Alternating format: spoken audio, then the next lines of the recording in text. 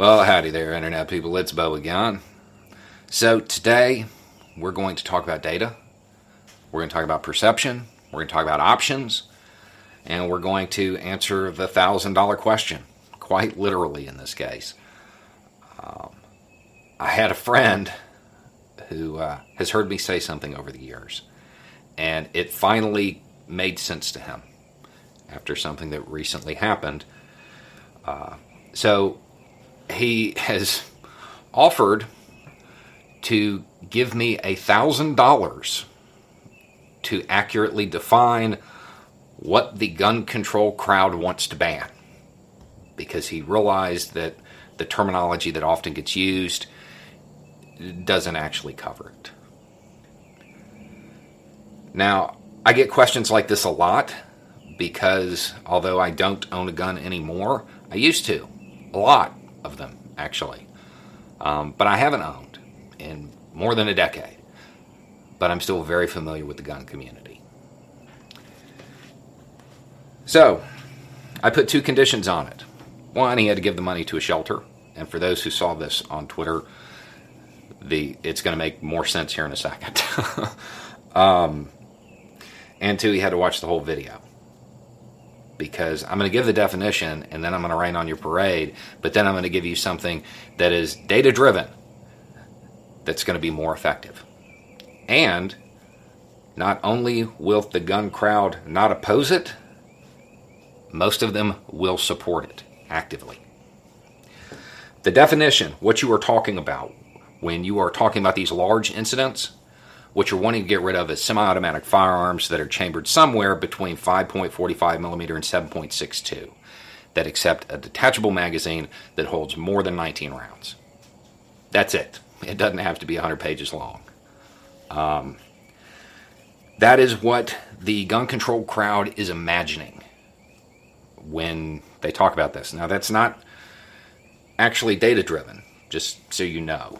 But the most covered events have led to this perception. That's what you're wanting to get rid of. What happens if you do that? They're gone tomorrow. Disappeared. Two things. One, the firearms manufacturers, they start producing stuff just outside that criteria. And two, the people who are intent on doing horrible things, they also move outside of it, which in this case may make it worse. The media will tell you that a lot of the stuff that gets used is high-powered. It's not. Not really. In fact, the one that everybody talks about the most, that's actually not high-powered. Imagine if these incidents occurred with something that was. So, I don't believe that even if you got that, which I'll tell you now, that's going to be a non-starter politically. But even if you got it, I don't think it would do much good. I mean, it wouldn't hurt, but I don't think it would actually really solve the problem. But if you want something that's data-driven and that is actionable, that you can actually get in this political climate,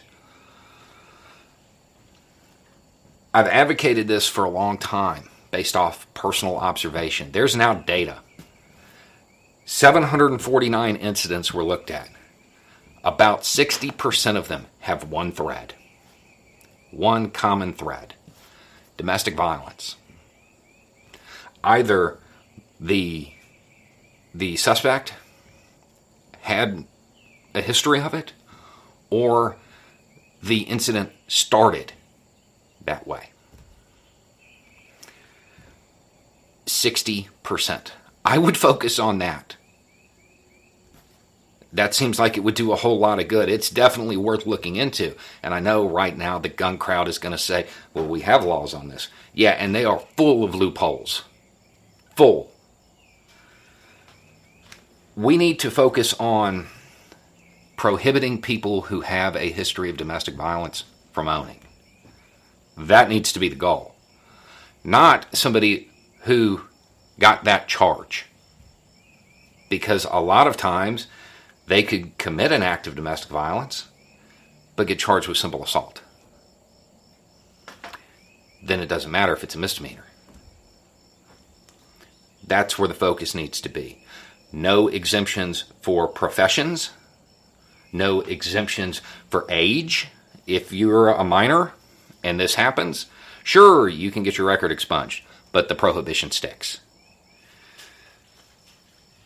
I cannot imagine many gun owners saying, no, that's a horrible idea. We're against that. They're going to be all about getting those weapons out of those people's hands. That is something that is actionable, that will do more good than anything you can do regulating the design. Now, I'll add into this from personal observation. I haven't seen a study on this one. People who are mean to animals, same boat. If you want something that works, that's data-driven, that's where you need to look. It's going to be more effective, and most importantly, it's attainable. It's something that can happen. You aren't going to get opposition on that. If it's about saving lives, that's where you need to look. Anyway, it's just a thought. Y'all have a good day.